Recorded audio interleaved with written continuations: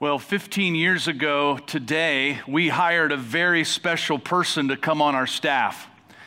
She was the first hire I was a part of as lead pastor, and what a great hire she has been. She fits her role perfectly. She takes care of so many things for us, answering the phone, scheduling the building, creating the Friday email blast, putting together the Sunday bulletin, scheduling social media posts, ordering and tracking all sorts of supplies. The list goes on and on and on. And no matter what she does, she always does it with excellence and a smile. She also serves in our Grief Share ministry, and perhaps most significantly, she and her husband teach our second grade Sunday school class each and every Sunday. Many of you know who I'm talking about. She is the one, the only Linda Holmes. Yeah, let's give it up for Linda.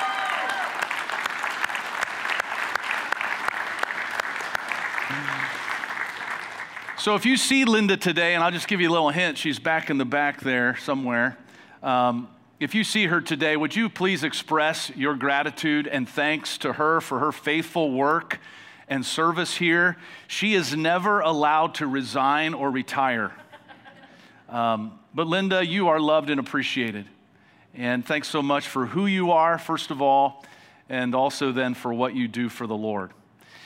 Now, let's turn in our Bibles today to the Old Testament book of Ecclesiastes as we continue our series, Life Under the Sun. We're going to look at some verses in chapter 2. If you do not have a copy of God's Word, we have free copies back at the Next Step area in the back of this room, and they're also there on the chair rack in front of you. You can also download a digital version of the Bible by using the YouVersion Bible app on your phone or tablet. I want you to fill in this blank today. For me to be happy, I need what? What is that for you? Maybe it's I need to earn $20,000 more a year. Or I need to get married and have kids. Or I need to go to Disney World. Now, who would you say is the happiest person in the world? Is it Bill Gates? Is it Oprah, Taylor Swift, Elon Musk? I mean, it has to be someone with a beard, right? Yeah, definitely. Well, actually, no. It's supposedly someone who has achieved the highest known level of human activity in the left prefrontal cortex. That is an area of the brain associated with positive emotions. Who has done this, you ask? His name is Matthew Ricard. He is actually known as the happiest person in the world. Now, in this picture, he doesn't look like the happiest person in the world. But, sometimes looks can be deceiving, right? Ricard is a French Buddhist writer and monk who's lived in a monastery in Nepal for over 37 years. And he says the key to his happiness lies in his meditation training in love and compassion. So maybe what we all need to do is move to Nepal, convert to Buddhism, and become monks, right? I mean, personally, I think that would be miserable, to be quite honest. But do you know what the happiest country in the world is? Right? According to the latest Gallup World Poll, do you know what the happiest country in the world is? Here it is. It is Finland. All right? How about the happiest job to have? Do you know what the happiest job to have is? You probably have it, right? It's a construction worker. So instead of moving to Nepal and becoming monks, what we really need to do is move to Finland and become construction workers, right? According to a Harvard University study, and this study spans 75 years, they found that happiness is not in things like money or fame. It's not found in that. No, what they found was the key to happiness is social connectedness. People who were more socially connected to their community and friends turned out to be happier than others. They were also physically healthier and went on to live longer than others around them. So, for me to be happy, for you to be happy, what do you need? What is it really? Do we actually become a monk and meditate all day? Do we go move to Finland? Do we find the right job? Do we develop better social connections? Is that really where it's at? Well, as we continue our journey through Ecclesiastes, you'd think if there was ever a man who should have been the happiest person in the world, it would surely be Solomon, the author of the book. I mean, he had power. He was king over Israel and enjoyed a peaceful, prosperous reign. Solomon also had wisdom. He was actually given the gift of wisdom by God. He was sought after for his knowledge and insight. And then Solomon also had pleasure. I mean, any type he wanted. And as we'll see today, Solomon immersed himself in a lifestyle of indulgence and self-satisfaction. I mean, if there was ever a man who had it all, it was Solomon. In Ecclesiastes 2, he journals about his exploration of a variety of pleasures. And what's interesting is everything that Solomon explores is no different than what is available to us today. In fact, he even says in chapter 1, there is nothing new under the sun. The pleasures of 3,000 years ago aren't any different than what is appealing today. So let's begin reading at verse number 1. Solomon writes, I said to myself, come now, I will test you with pleasure to find out what is good. But that also proved to be meaningless. Laughter, I said, is madness. And what does pleasure accomplish? And so what Solomon does then is he begins to list the pleasures he tried. These pleasures can be illustrated by the countless TV channels we turn to with our handy-dandy remote controls. You got one of those at home? Yeah.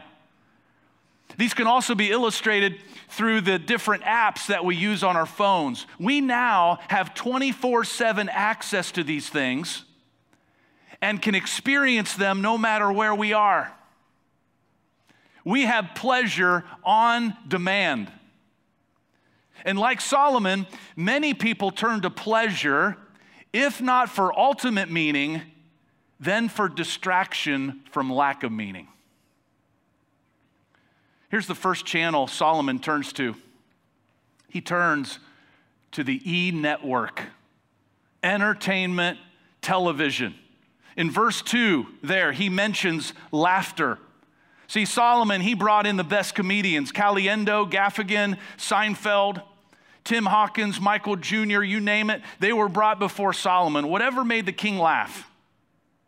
And there's nothing wrong with laughter, right?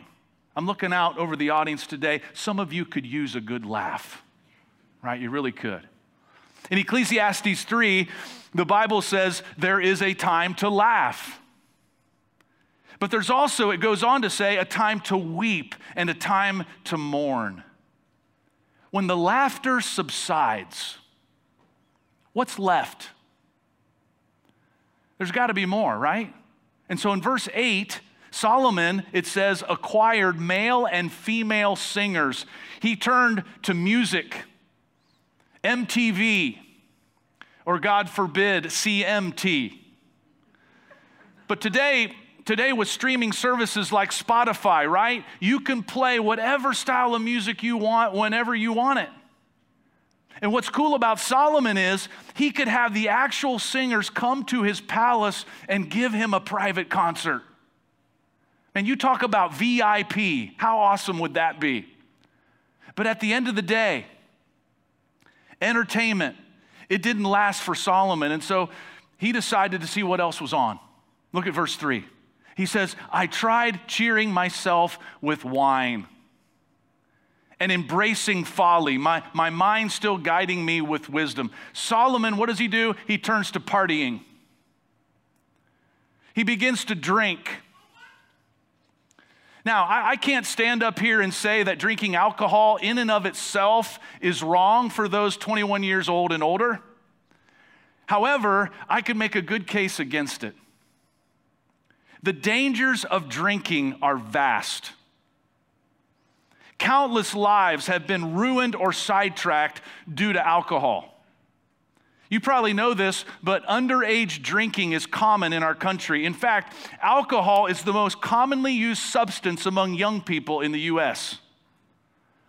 A recent survey found that among high school students during the past 30 days, 29% drank alcohol. It's probably not coincidental then that 30% of adults in America, 3 out of every 10, drink at levels that put them at risk for a host of problems.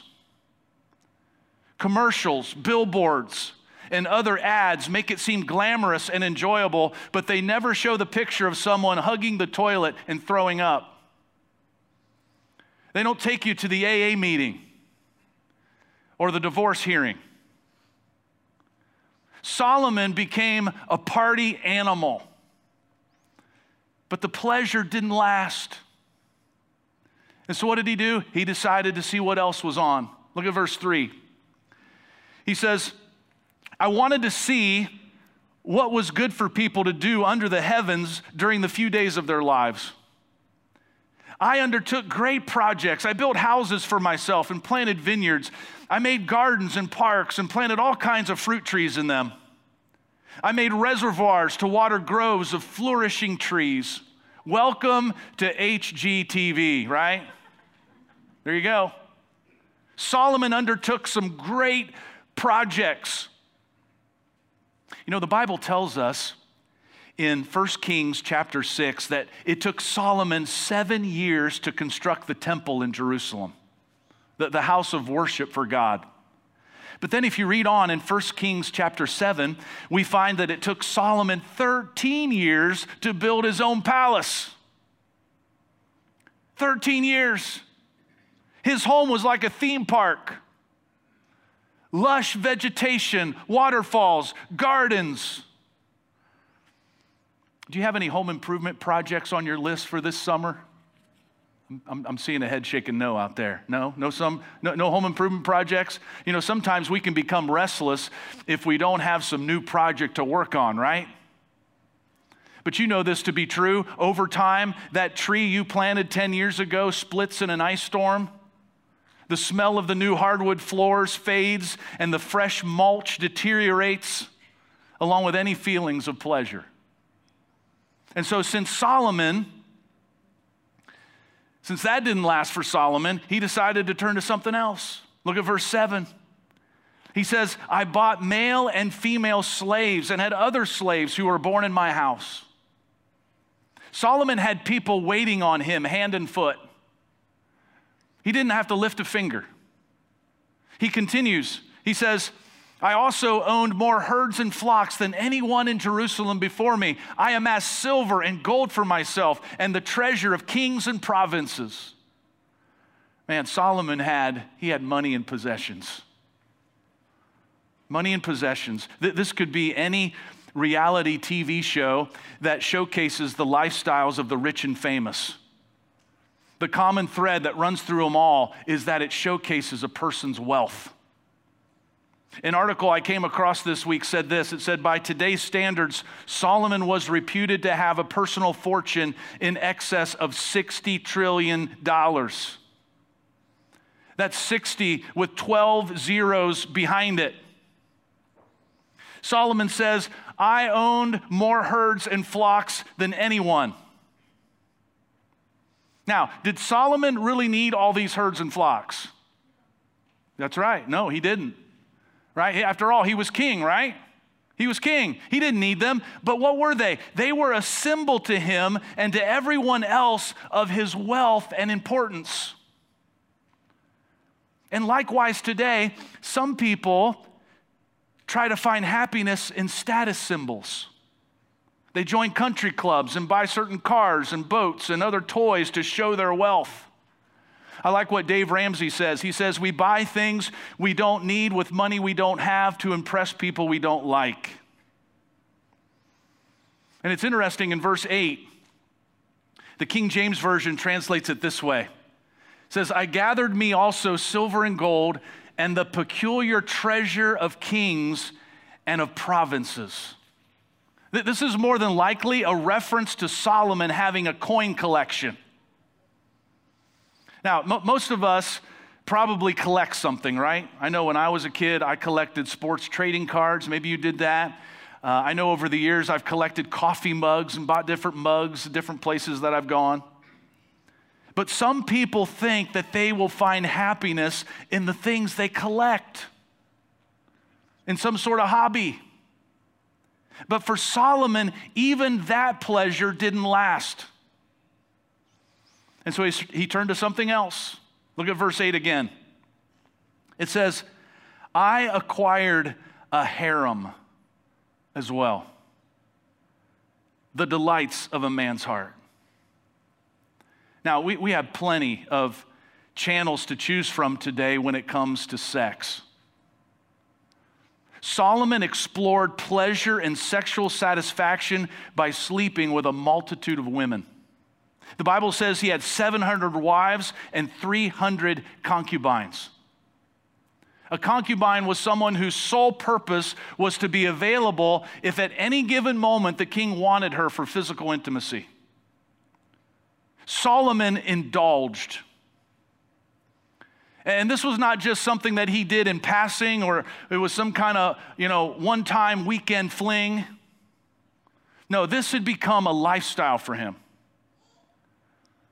And you know what? For too many men and women, maybe even some here today, it's become a lifestyle for you as well.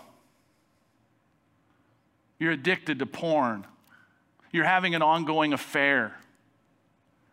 You're caught up in the current hookup culture. But hopefully, like Solomon, you'll realize that it promises much more than it can deliver.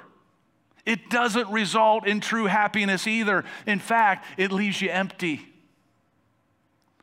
See, Solomon tried every channel. There was nothing left. And so he writes in verse 10, he says, I denied myself nothing my eyes desired. I refused my heart no pleasure. My heart took delight in all my labor, and this was the reward for all my toil. Yet when I surveyed all that my hands had done and what I had toiled to achieve, everything was meaningless, a chasing after the wind. Nothing was gained under the sun. Solomon is like, I still haven't found what I'm looking for. Daniel and Jonathan Aiken write in their commentary this. They said, Solomon had the most success. He had the best houses, the most possessions, the richest lifestyle, the most sophistication. He had the finest wines, the most incredible parties and feasts, the greenest lawns, the best servants, more money than we could possibly imagine. He had military fame, popularity, endless entertainment, and as much sexual pleasure as anyone could ever indulge in. And he says it was all empty. Maybe you can relate to that today, at least in part. We might think to ourselves, I just need more, right? More money, more stuff, more pleasure. But Solomon says none of that brings true meaning and happiness. And if that was true for him, what hope do we have? Later on in Ecclesiastes 2, Solomon writes this. Look at verse 24. He says, a person can do nothing better than to eat and drink and find satisfaction in their toil.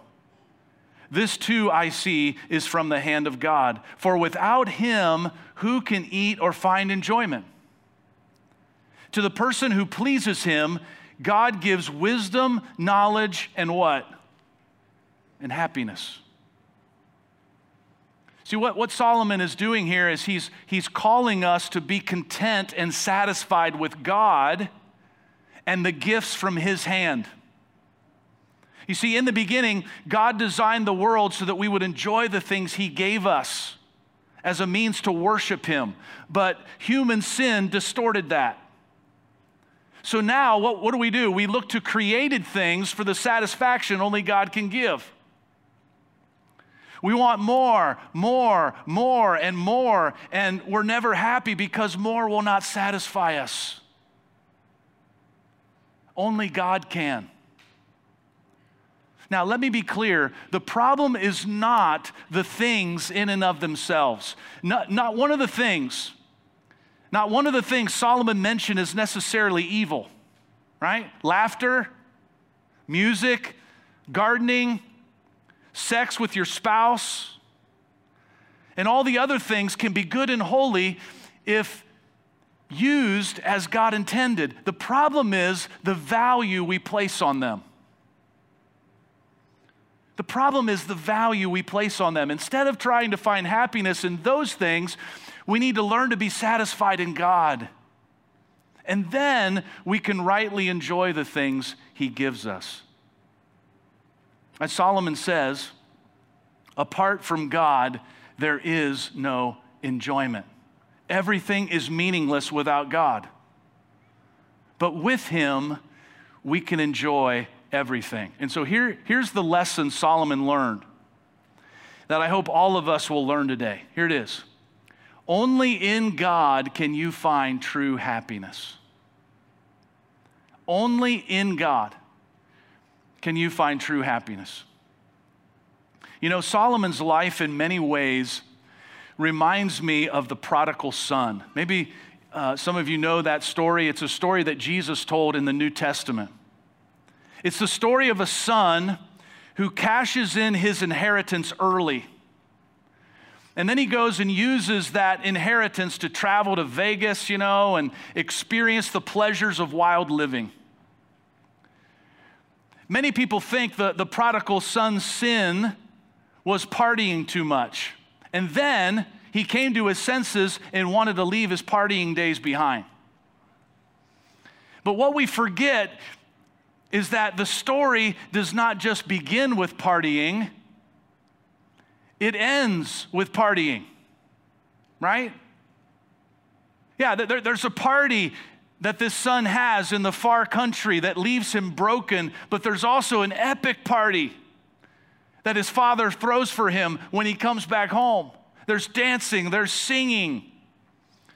It can be heard outside. The difference is the son cannot truly enjoy the party until he is satisfied in the Father's love. The son cannot truly enjoy the party until he is satisfied in the Father's love. And that, my friends, is the good news of Jesus Christ. See, satisfied in Christ and His love, we now enjoy life. We enjoy marriage, children, work, laughter, gardening, building, and so many other pursuits as God intended. So, for me to be happy, I need God. I need Jesus and His love. As the old hymn says, at the cross, where I first saw the light and the burden of my heart rolled away. It was there by faith I received my sight, and now I am happy all the day. And so what do we need to do? We need to stop our channel surfing through the temporary pleasures of this world. Rather, what we need to do is we need to change the channel over to the one who promises us eternal pleasure and joy through Christ. And so today, if you want to talk with someone about true happiness in God, I hope that you'll drop by our next step area before you leave, or if you're joining us online right now, just leave us a comment. We would love to connect with you today. Let's pray. Father, thank you for the joy, the happiness, the fulfillment, the satisfaction that we can find in you. And Father, forgive us. Forgive us when we pursue other things and not you. Where we put our hope in the things that are under the sun, and God, we forget about you We forget about heavenly things, eternal things. God, give us a right perspective. Help us to pursue you first and foremost and to realize that there is no enjoyment, there is no happiness outside of you. Father, thank you for what you have done for us. We continue our worship now as we take our next step toward Jesus, and it's in his name that we pray. Amen.